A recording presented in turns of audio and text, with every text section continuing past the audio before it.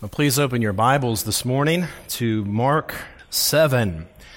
Mark 7. Our pastor needed to be away this weekend, so I have the privilege of bringing God's Word from this gospel.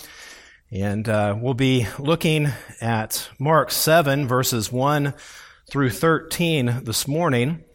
But the passage really extends all the way down through verse 23.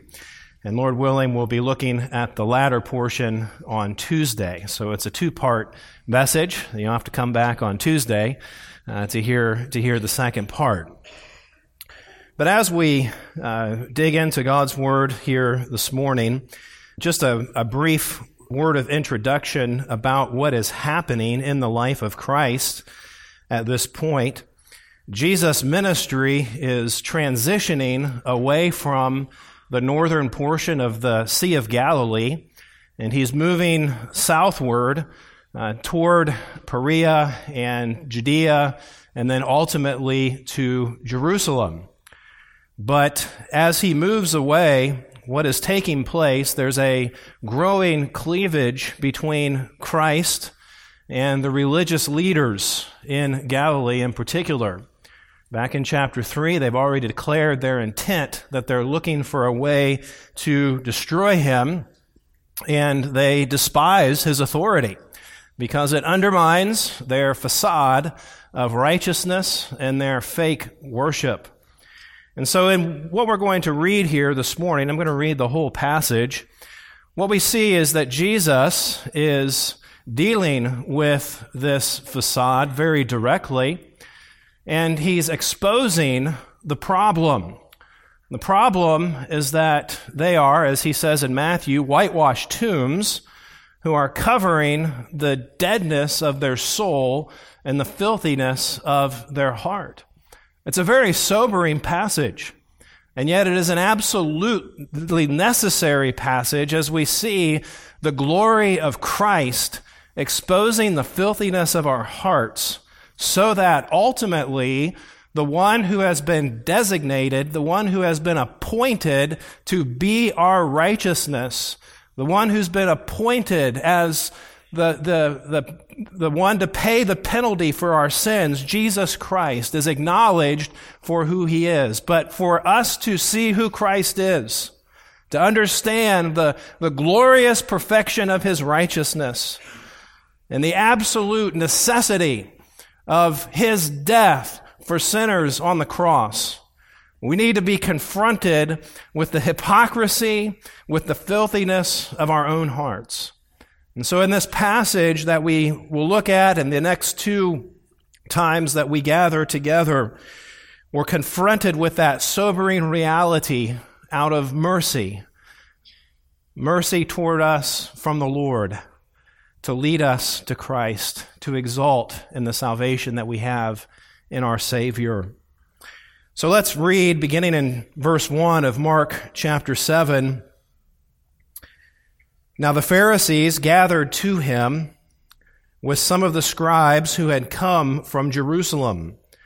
And they saw that some of his disciples ate with hands that were defiled, that is, unwashed. For the Pharisees and all the Jews do not eat unless they wash their hands, holding to the tradition of the elders. And when they come from the marketplace, they do not eat unless they wash. And there are many other traditions that they observe, such as the washing of cups and pots and copper vessels and dining couches. And the Pharisees and the scribes asked him, "Why do your disciples not walk according to the tradition of the elders, but eat with defiled hands?" And he said to them, "Well did Isaiah prophesy of you hypocrites, as it is written, 'This people honors me with their lips, but their heart is far from me. In vain do they worship me, teaching as doctrines the commandments of men. You leave the commandment of God and hold to the tradition of men.' And he said to them, 'You have a fine way of rejecting the commandment of God in order to establish your tradition. For Moses said, "Honor your father and your mother," And whoever reviles father or mother must surely die. But you say, if a man tells his father or mother, whatever you would have gained from me is Corban, that is, given to God, then you no longer permit him to do anything for his father or mother, thus making void the word of God by your tradition that you have handed down, and many such things you do. And he called the people to him again and said to them, hear me, all of you, and understand. There is nothing outside a person that by going into him can defile him. But the things that come out of a person are what defile him. And when he had entered the house and left the people, his disciples asked him about the parable. And he said to them, then are you also without understanding?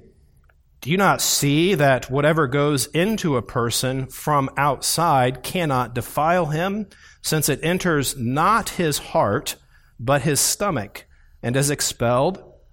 Thus he declared all foods clean. And he said, what comes out of a person is what defiles him.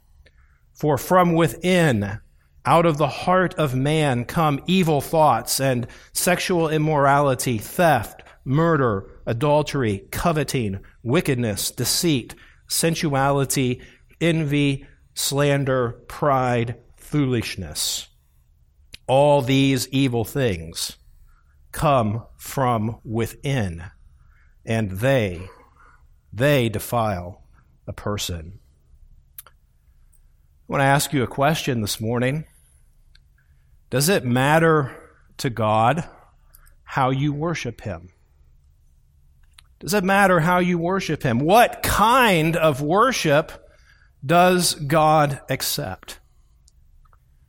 Ever since the fall in Genesis chapter 3, sinners have attempted to approach God with a covering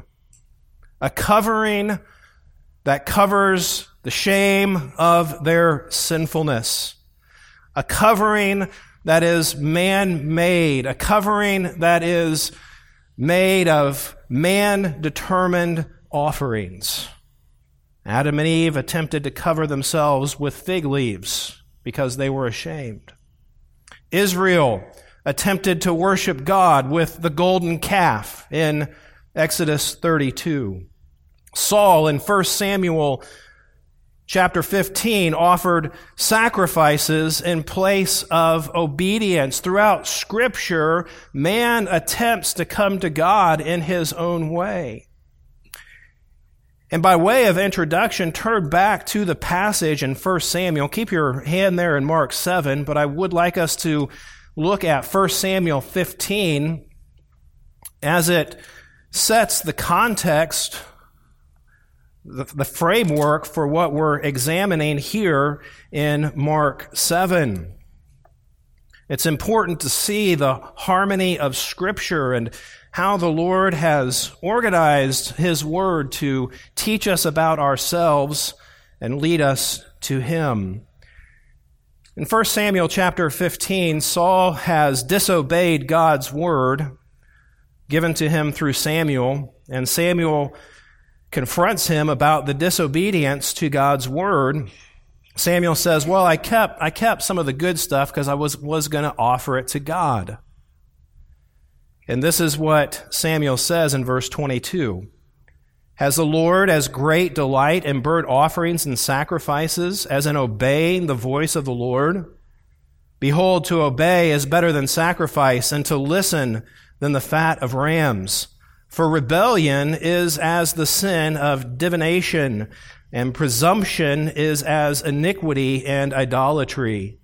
Because you have rejected the word of the Lord, He also has rejected you from being king. What happened? Samuel said, I disobeyed God, I did things on my own, but it was so I could worship God. Or Saul said that. And Samuel said, nope, that worship doesn't count. Because when you reject God's word, you're sinning against God no matter how many ways you come up with to try to compensate for your sin without taking responsibility for your sin. You set aside the word of God, and God has set aside you, Saul, from being king. Your sacrifices are worthless. When we come back to Mark chapter 7, what we find is that the Pharisees and the scribes had institutionalized fake worship. They'd institutionalized a worship that was man-made and that was man-determined. And we'll fill that out as we go this morning. But essentially, fake worship, worship that God does not accept, a facade of righteousness. Fake worship externalizes religion. It externalizes religion and bypasses the true spiritual condition of the filthy heart. Again, look at the passage and see what the concern of the scribes and Pharisees is in verse 2. They saw that some of his disciples ate with hands that were defiled, that is, unwashed. And then down in verse 5, why do your disciples not walk according to the tradition of the fathers, but eat with defiled hands? You see what their concern is? Their concern is that there is defilement. But Jesus says you need not be concerned about the defilement of the hands. What you need to be concerned about is the defilement of the heart. That's what God is concerned about. And Pharisees and crowd and disciples, what you need to understand is that defilement is not an issue of what comes in with unwashed hands, with ceremonially unclean hands. The cause of defilement is with you all the time because it's your heart. That's what you need to deal with. And if you don't deal with the heart, if you simply externalize religion and bypass the true spiritual condition of your filthy heart, you're being like Saul. You're offering worship that is unacceptable to God. As Christ is preaching the gospel, which is what we're told he does in chapter 1 and verses 14 and 15, as he preaches the gospel, that's his ministry, declaring the kingdom of God is near. You need to repent and believe the gospel. The king is coming. Kiss the Son. He preaches the gospel and he calls people to repent. At the same time, he's exposing the fake worship of those who refuse to repent. And that is the root of fake worship. It's a resistance to the convicting power of the Word of God and the call to acknowledge your sin before a holy God and turn to Christ for the forgiveness of your sins. And those who refuse to repent, who refuse to understand the fullness of their sinfulness, create a facade of righteousness and a worship that is fake and unacceptable to God. This is the core of the passage when Jesus says in verse 7, in vain do they worship me. Their worship is empty. Why? Because they teach as doctrines the commandment of men. You leave the commandment of God and hold to the traditions of men. You're compensating instead of confessing. John MacArthur says, as the Old Testament repeatedly declares, the only worship that pleases God is that which flows from a heart that sincerely loves Him and seeks to obey His word. But religious people who refuse to repent build false systems of worship. Fake worship, like we're seeing here in this passage. Fake worship like this. attacks Scripture. It's not neutral. It attacks Scripture with man-made ritual, and fake worship attacks God's Word with self-determined sacrifices. And it does so in a very good-looking and conservative garb. Paul, in Romans chapter 2 and verse 5, indicts such people as those with hard and impenitent hearts, and people for whom the wrath of God is stored up. In other words, religion that is devoted to fake worship is as soul-damning. It is as soul-damning as heinous outward immorality in the eyes of God. It's idolatry. And so what we're considering today from God's Word is the Pharisaical tendency in all of us. Right?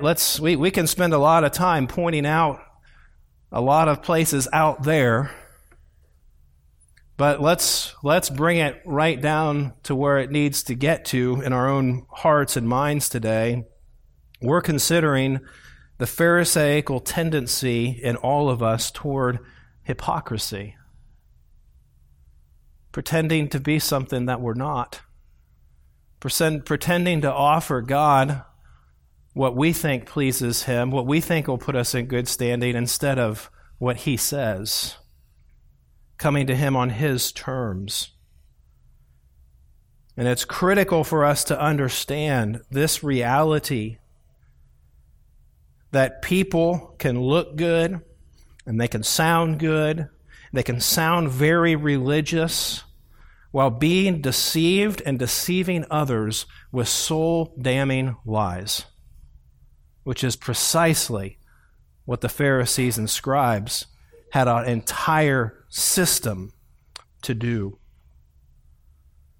The Pharisees' response to Christ is a response of those with hardened hearts who hear the preaching of the gospel and refuse to repent.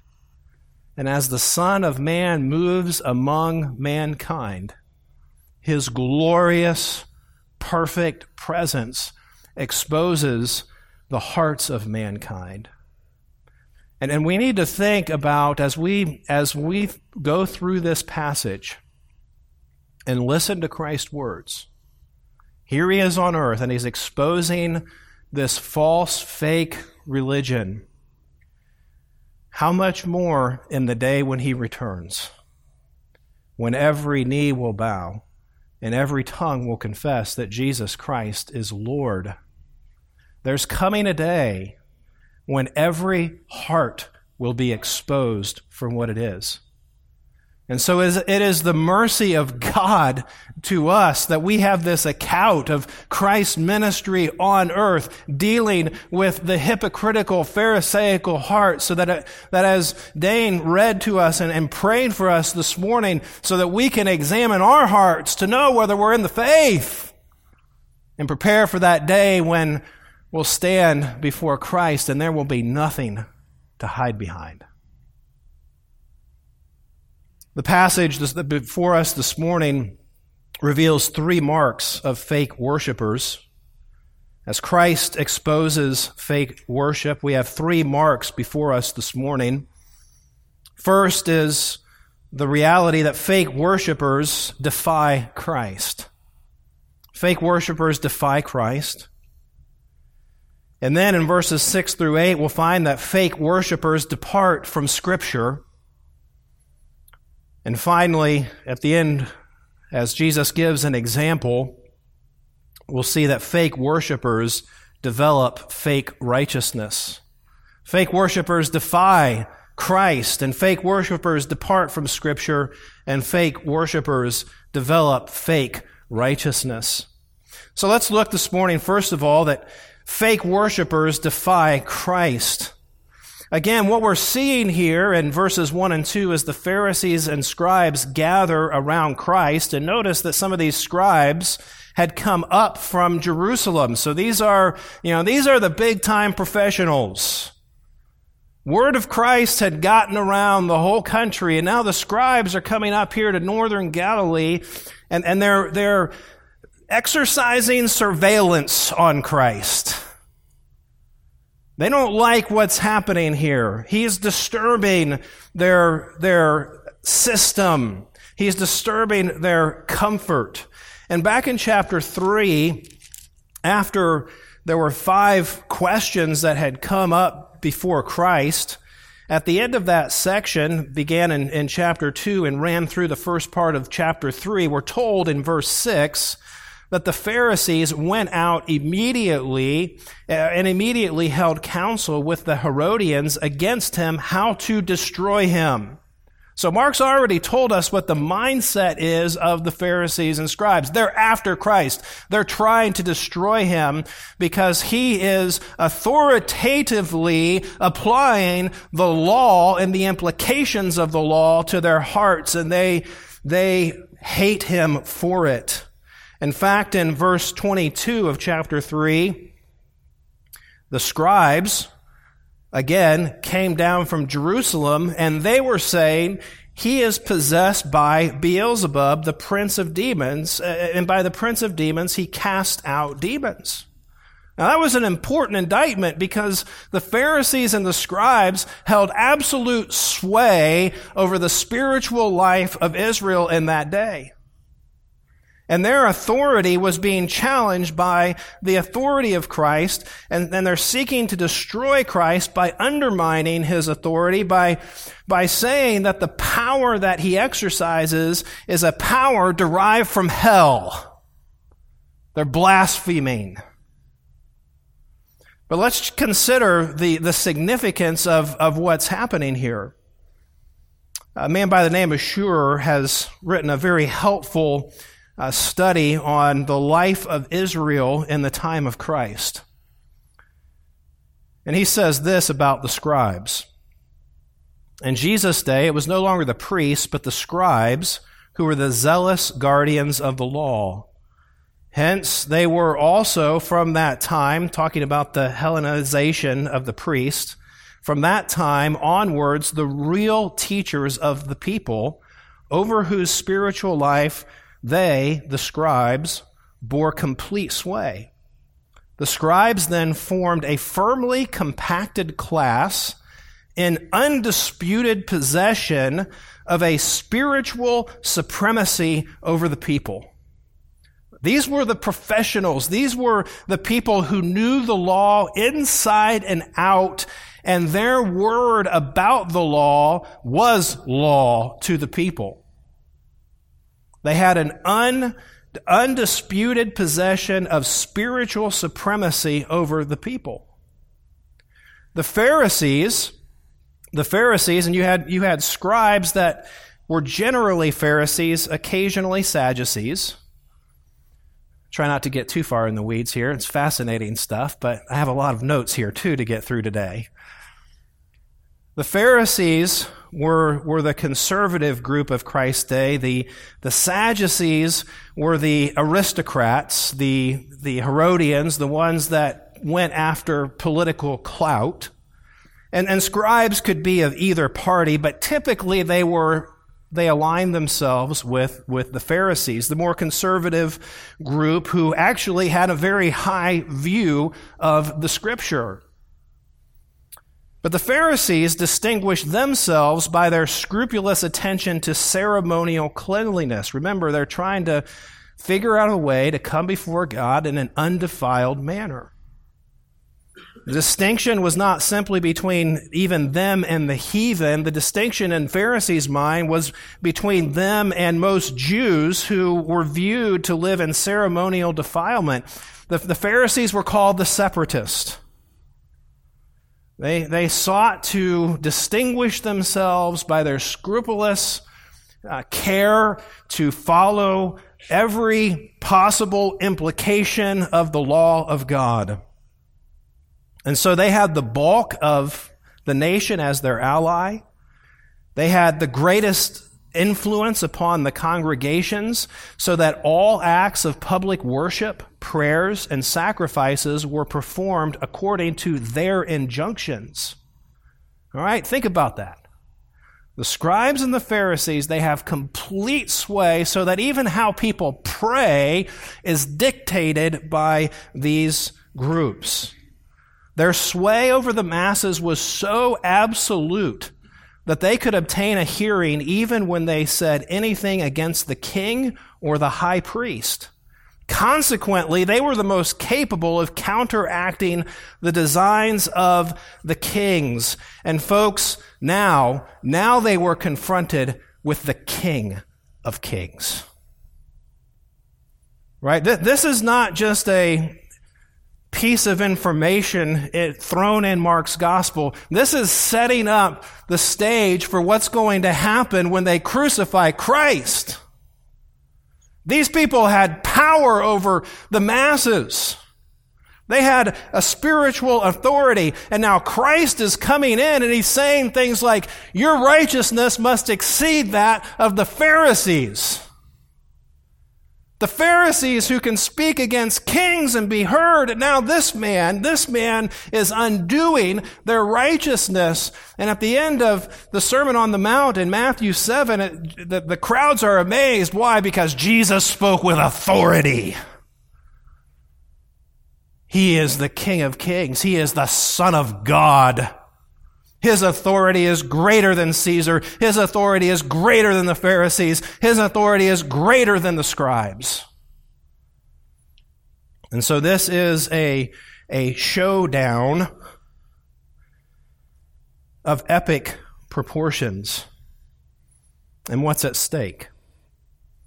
Well, hand washing. Scribes and Pharisees and their surveillance. Remember, they were surveilling the disciples back in chapter 3 about Sabbath laws. Oh, they picked the grain, they threshed the grain, they ate the grain, they've broken the law all over the place. And Jesus said, you missed the point. And besides that, I'm the king because I made the Sabbath. And now, your disciples don't wash their hands. Now, he's not talking about washing your hands to be clean. So children, don't use this passage and say, well, I don't need to wash my hands before I eat. Because Jesus condemned the Pharisees for saying the disciples need. That's the wrong application, okay? This is a ceremonial cleansing that was part of the whole religious system. It involved pouring water over your hands with your fingers up, and it had to go at least down to your wrist. And then you would put your hands down and pour water over your hands with your fingers down. And then once your hands were cleansed, you had to rub your hands and dry them with your fist, because if you grabbed a towel, then you would defile your hands again because the towel wasn't cleansed. Right? This is the kind of hand washing that they're talking about. In fact, again, quoting Schur, and it's important to kind of, get an idea of what's taking place here because it really is unfamiliar to us. But when we understand the historical context of what's happening, then we start to see where the points of connection are in our own hearts. Schur says this, it was needful that the hands should always have water poured on them before eating. Then it was fully discussed from what vessels such pouring should take place, what water was suitable for it, who might pour it, and how far down the hands it must be poured. And so when we see the parentheses in verse 3, look there in chapter 7, verse 3, it says that the Pharisees and all the Jews do not eat unless they wash their hands, holding to the tradition of the elders. And when they come from the marketplace, they do not eat unless they wash. And there are many other traditions they observe, such as the washing of cups and pots and copper vessels and dining couches. And you say, why do you have all of these things that you're talking about? Well, think about it. Let me just put it in a modern context. One of the responsibilities I have at home is it's a really hard responsibility. Every night I have to set up the coffee maker to make sure that we have fresh coffee in the morning. And I don't have to, in my sleep, stumble around and put decaf in instead of the real stuff. So I set up the coffee maker. Well, to do this in a Jewishly kosher manner, be like, okay, so are the filters clean? How do I clean the filters? How do I clean the things that I clean the filters with? How do I clean the coffee grounds? How do I clean the grinder that I grind the coffee grounds in? How do I clean the thing that I clean the grinder with, that I grind the coffee beans in?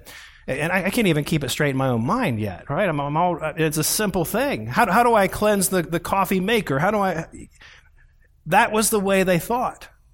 Well, if the hands have to be cleansed, then the thing that cleanses the hands have to be cleansed, and the bowl that you use to pour over the hands, that also needs to be cleansed. And you can see it's an infinite labyrinth of impossibility. When Mark records that they hold to the tradition of the elders, right? We see this pop up multiple times, the tradition of the elders. What is he talking about? Well, the scribes and Pharisees adhered to an oral tradition that began with the law, but would take the law and extrapolate all the possible ways that the law could be defiled. And they would talk and talk and talk. I mean, all day long. It would be like, well, I mean, okay, I guess we have to dunk the couches if we're really going to follow God and keep from defiling ourselves with sin. It was all tradition, again, beginning with what God said in the law, but externalized in a form of fake worship. And so they had this system set up, and when the scribes and Pharisees said, okay, now here's the application. When you wash your hands, the pitcher needs to be cleansed, and the bowl needs to be cleansed, and you need to sprinkle some water on whatever the fountain that the water comes from. Well, then to the people, that was law. That was righteousness. That's what you did. That stood. And so when Jesus, a man of growing popularity, a man of recognized authority, a man who was casting out demons, a man who was healing lepers, a man who was calming storms, a man who was feeding thousands with 5 loaves and 2 fish, when he comes and his followers do not wash their hands, their entire system is under attack. Because the people are recognizing this man is unique. And he's not following the system of the scribes and the Pharisees. This record, then, is a malicious attempt to undermine Christ based on extra-biblical ceremonial tradition. Your disciples don't wash their hands. And the significance of that was by calling into question the actions of the disciples, they were calling into question the orthodoxy of Christ, because he was their master. They were defying Christ. They were defying Christ on the basis of their oral tradition, on the basis of extra-biblical ceremonial tradition. And folks, that's ultimately fake worshipers. When they're confronted with the authority and with the glory of Christ, they are confronted with a decision: will I bow before the Son of God, or will I cling to my own sense of self-righteousness? Fake worshipers defy Christ, and they defy Christ how? By elevating meaningless rituals. By elevating external rituals. And I have kind of a grocery list of how this can very subtly creep into our thinking. Here's some things. Folks, sometimes our family traditions, we can make such a big deal of them and make them a spiritual thing. That's dangerous. Sometimes we can take national holidays and make them a spiritual thing. That's dangerous. It's dangerous to equate a nation as God's chosen people. Christian nationalism is dangerous. Theonomy is dangerous. We could bring it into more subtle realms.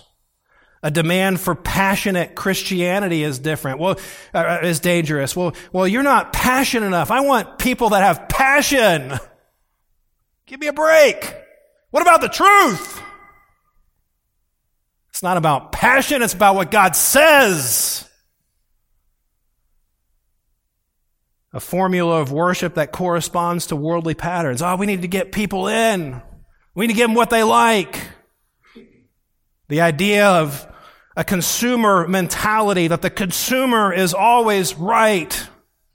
Folks, all of these things are external points of worshiping what is imposed upon us by society or by tradition, and it's wrong and it's heinous in the eyes of God when worship of God is dictated by things that are outside of the Word of God. Even reshaping the gospel invitation away from repentance and into a decision that you make on your own apart from the regenerating power of Christ is idolatry of the gospel. It's an adulteration of the gospel of Jesus Christ. It externalizes religion. It puts you in control of making your own self-determined sacrifices to be before God, and God hates it. He says it's like divination and it's like witchcraft. People defy Christ. Fake worshipers defy Christ by externalizing, by binding consciences, and by promoting excessive ceremonial tradition that has nothing to do with the revealed word of Christ. And that then comes out with a criticism of Christ's followers by questioning the liberty of those in Christ. This will be an ongoing issue even as the church is formed. We don't have time, or today isn't the day to go through the passages in Romans 14 and 1 Corinthians 8 through 10 and Colossians 2 and 1 Timothy 4, where this kind of externalism had crept into the church and was corrupting the gospel of Jesus Christ. Any form of checklist Christianity maintains the spirit of the Pharisees. A checklist Christianity that demands you to perform certain rituals and assesses your relationship with God based on the performance of those duties, that's Pharisaical thinking. It's living by the tradition of the elders and not by the revelation of God. And one of the ways that we can see in our own hearts and examine our own hearts whether we tend to fall into this, and we all do at some point, some way. Do we make false comparisons with other people? Well, I read my Bible today, did you? It's checklist Christianity. Do you make baseless accusations? Right? Are you always looking around and looking at other people to justify your own standing before God? That's what the Pharisees and scribes were doing.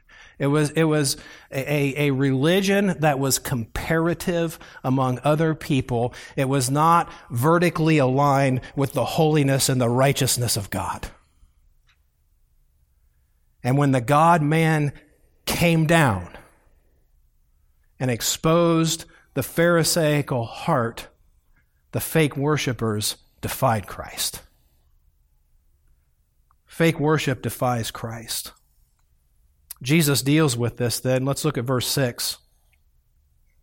He said to them, "Well did Isaiah prophesy of you hypocrites. As it is written, this people honors me with their lips, but their heart is far from me. In vain do they worship me, teaching as doctrines the commandments of men. You leave the commandment of God, and you hold to the traditions of men."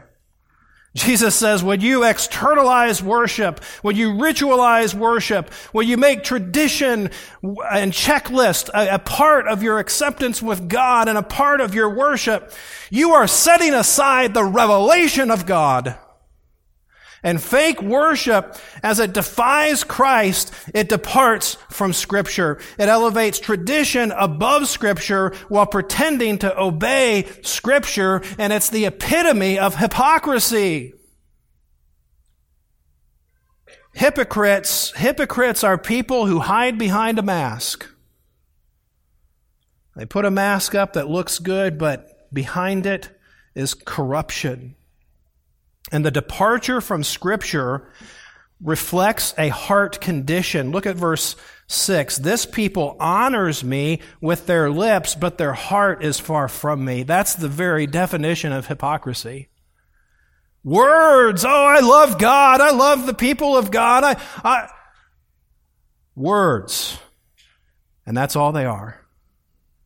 Words that honor God with a heart that is far from God. And so, because of that, because of a heart condition where the heart is far from God, departing from Scripture empties worship of its real value. You can say whatever you want, but if your heart hasn't been dealt with by the revelation of God, if you haven't bowed to God, if you are a person who's repenting of sin and running to Christ, your worship is invalid. It's vain because it's not according to the Word of God.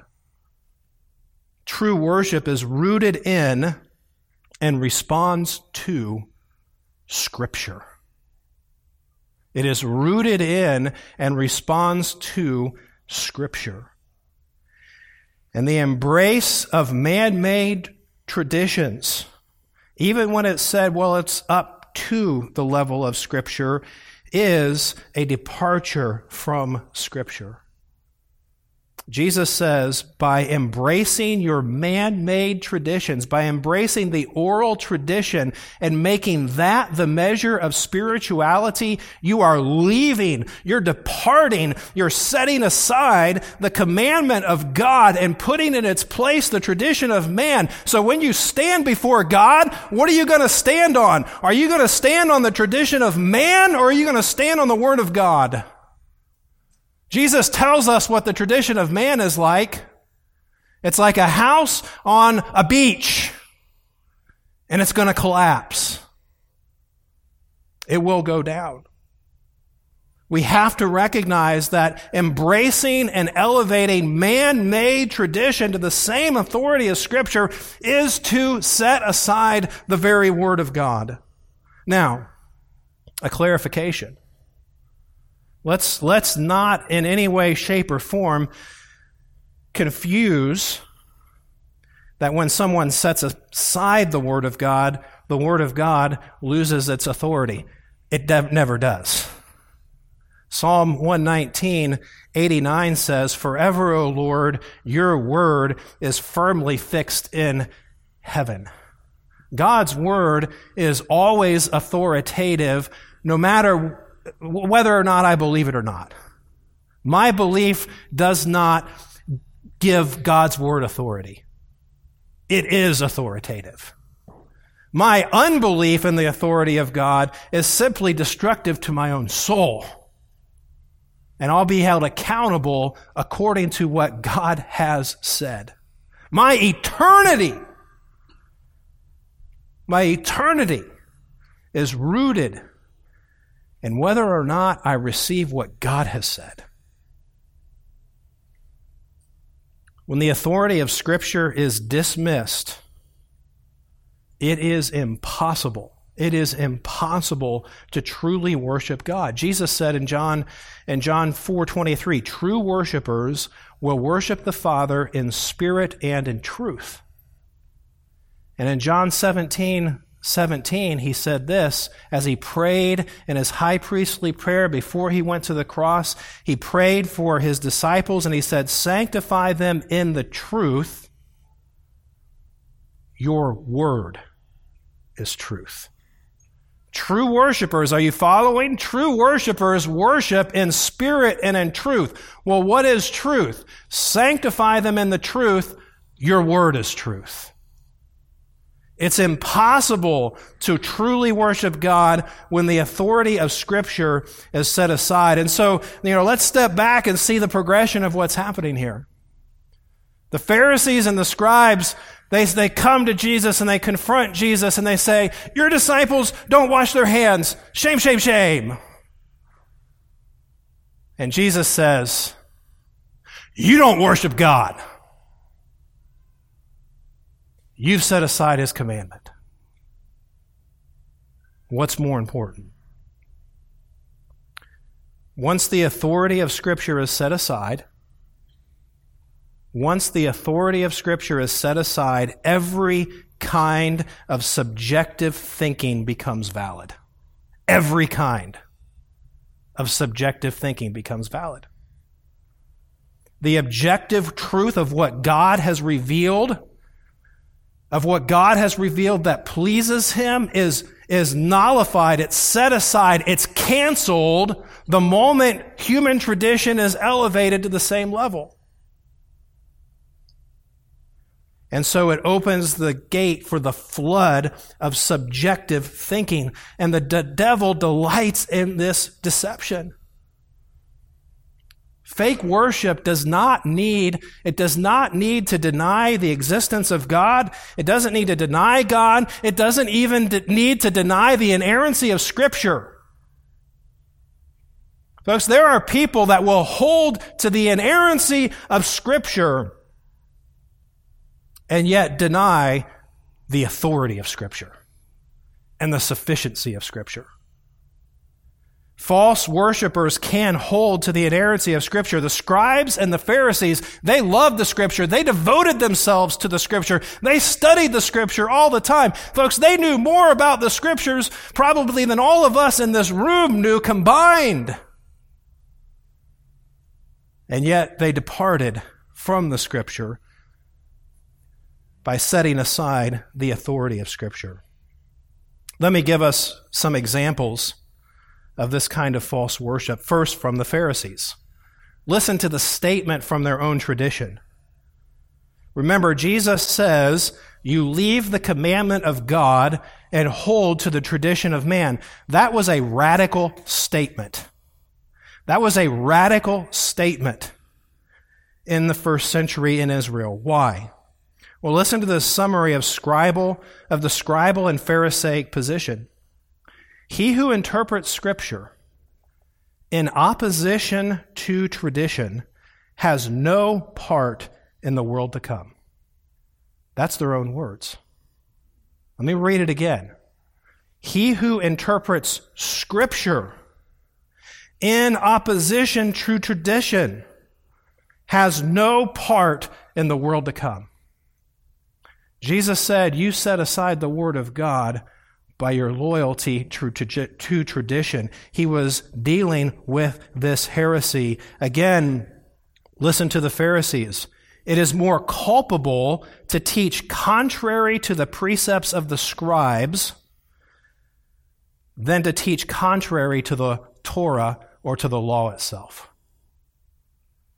They put the teaching of the scribes, the oral tradition of the scribes, at a level and said, if you teach against the oral tradition of the scribes, you're more culpable than if you contradicted the very Word of God itself.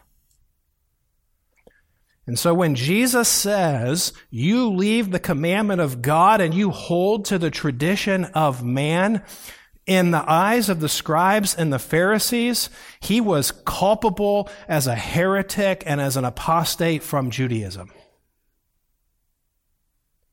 because they had set aside the Word of God.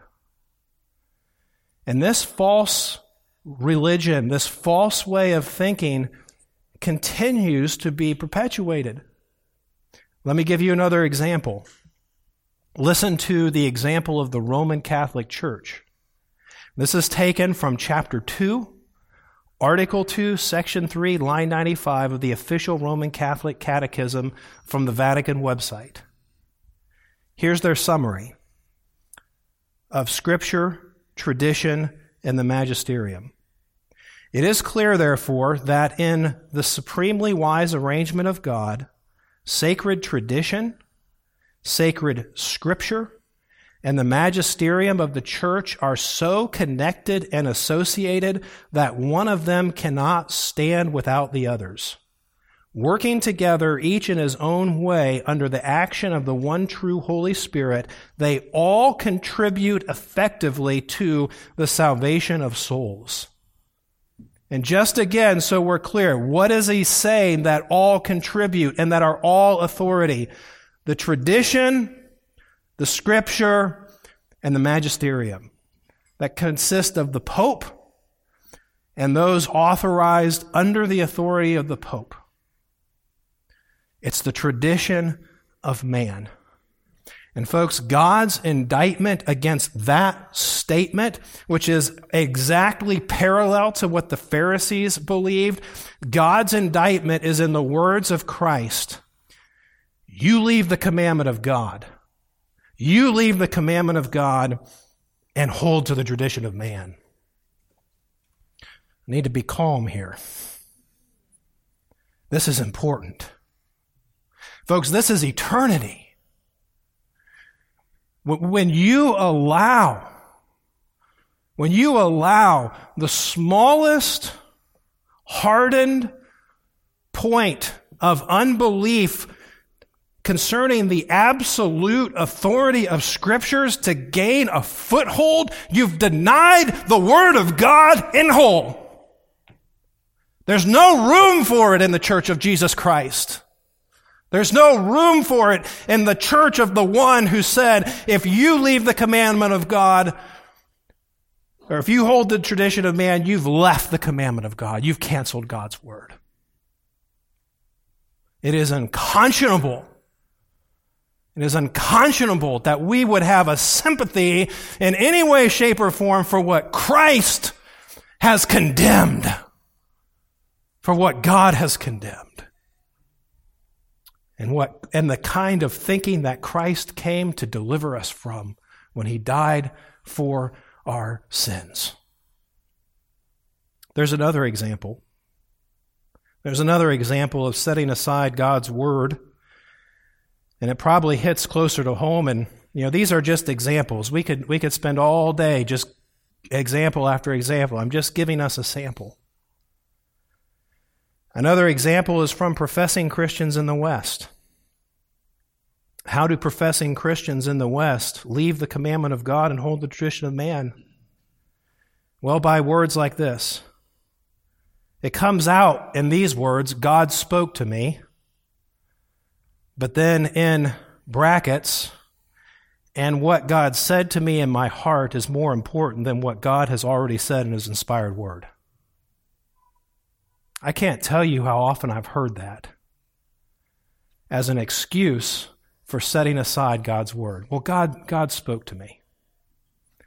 Yes, he did. And can I read to you the passage that contradicts what you're telling me God so-called spoke to you about? You're setting aside the word of God. Or another way, I know it's God's will to fill in the blank, do something in the future. Well, James says, I'm going to live if it's God's will. In other words, I don't even know if it's God's will that I'm going to be alive tomorrow.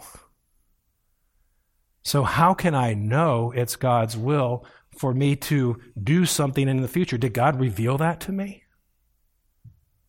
Folks, what I'm doing is I'm essentially saying I have revelation from God. I have a tradition in my own mind and heart that is substantiating some whim of what I want to do.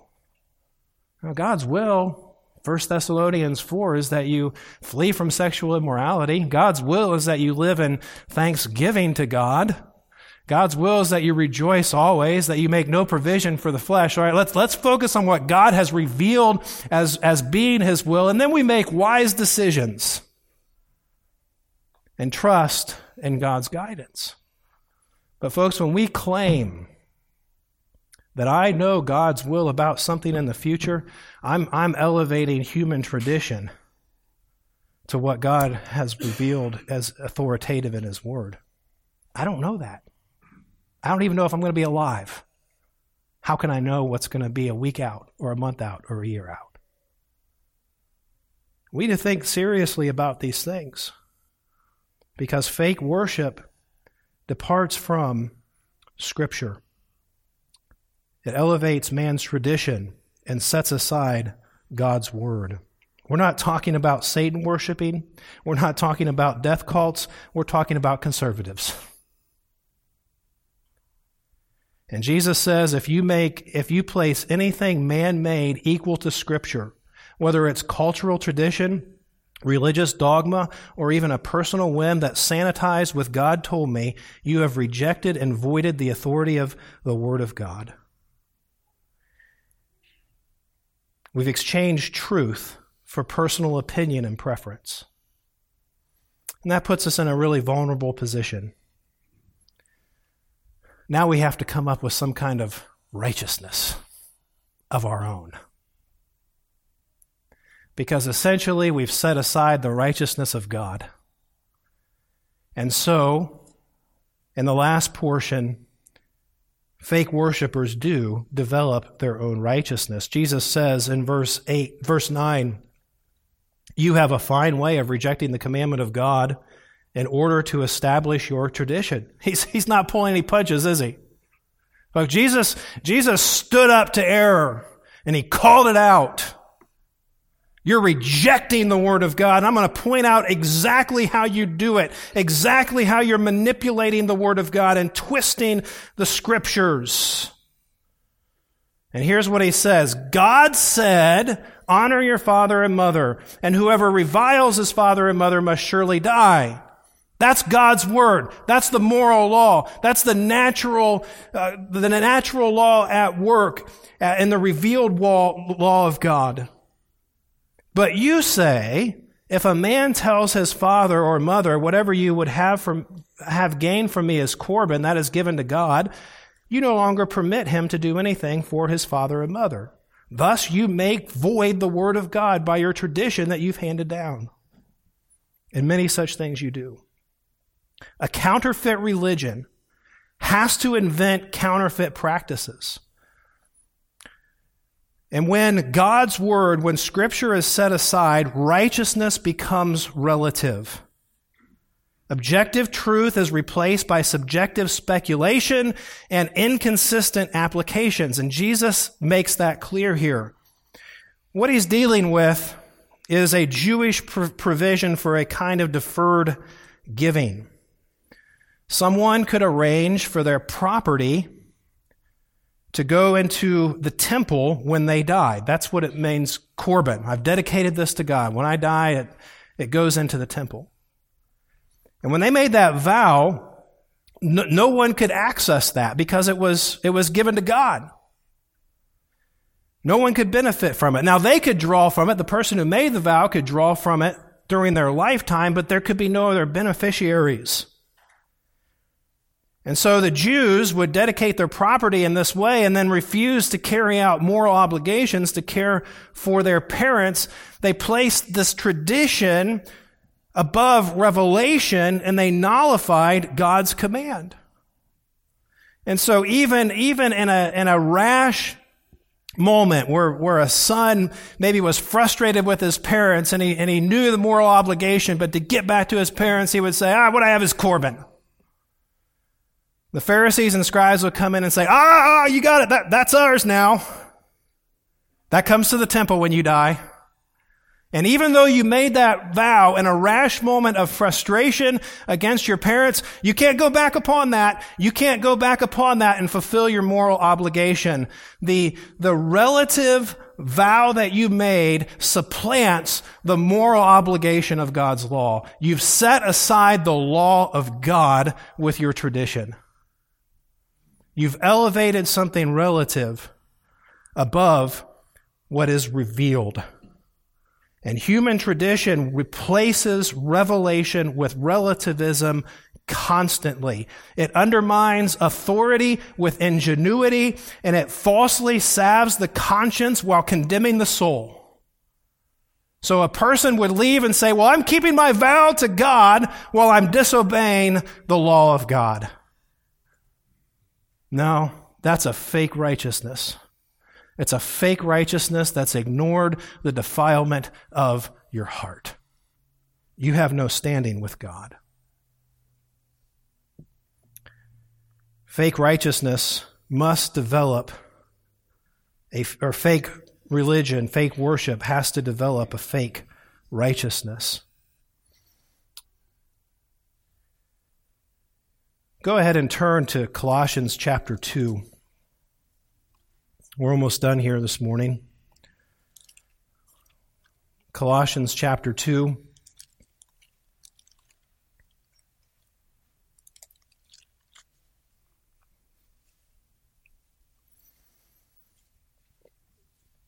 Paul is exalting the preeminence of Christ in this wonderful book. And in verses 16 through 23 in Colossians 2, he's dealing with some false thinking that has crept into the church. And so he says this, because of what you are in Christ, because of the preeminence of Christ, let no one pass judgment on you in questions of food and drink, or with regard to a festival or a new moon or a Sabbath. These are all a shadow of things to come, but the substance belongs to Christ. Let no one disqualify you, insisting on asceticism and worship of angels, going on in detail about visions, puffed up without reason by his sensuous mind, and not holding fast to the head, from whom the whole body, nourished and knit together through its joints and ligaments, grows with a growth that is from God. If with Christ you died to the elemental spirits of the world, why, as if you were still alive in the world, do you submit to regulations? Do not handle, do not taste, and do not touch, referring to things that all perish as they are used, according to the human precepts and teachings. These have indeed the appearance of wisdom in promoting a self-made religion and asceticism and severity to the body, but they are of no value in stopping the indulgence of the flesh. Paul is dealing with the Pharisaical attitude that had crept into the church in Colossae.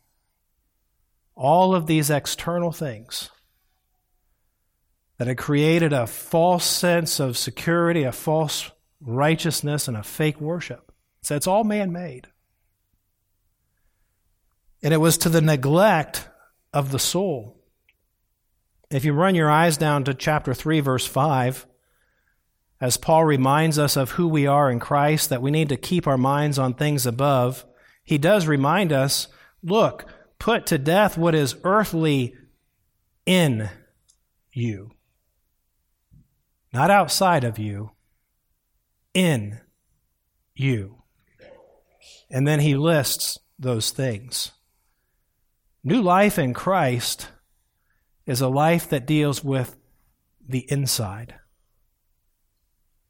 It's a life that, as MacArthur, I quoted from MacArthur, it's a life that is devoted to a sincere love of God from the inside and worships God according to what he has revealed in his word. Ultimately, in contrast, fake worship refuses to deal with the filthy heart. And that's what we're going to look at on Tuesday, is the filthy heart. Now nobody's going to come. Instead of calling for repentance, fake worship tries to establish a righteousness apart from the holiness of God in the righteousness of Christ, it is a failed system that brings damnation. Because it insulates us from Christ. The one, as Hebrews 5, 9, and 10 says, he was made perfect, and he became the source of eternal salvation to all who obey him, being designated by God as high priest after the order of Melchizedek. Folks, what we need is a designated Redeemer. Not one that we came up with, but one that God designated. And that is Christ. And it's only as Christ exposes our wickedness that we turn to Christ in repentance and in faith for the forgiveness of sins. Have you turned to him? Or are you wearing a facade of false righteousness? Oh, turn to Christ for the forgiveness of sins and acceptance with God. Father, we thank you for our Savior, Christ. Christ, we thank you for coming to die for us. We thank you for the clarity of your teaching while you were on this earth and as you prepared to offer up yourself on our behalf. We worship you and we adore you and we love you. And oh, we look forward to your return. Help us now as we sing praises to you, that our praise would be a true and genuine response of the work that you have done in us. In Jesus' name we pray. Amen. Thanks for listening from Truth Community Church in Cincinnati, Ohio. You can find more church information and other helpful materials at thetruthpulpit.com, teaching God's people God's Word. This message is copyrighted, all rights reserved.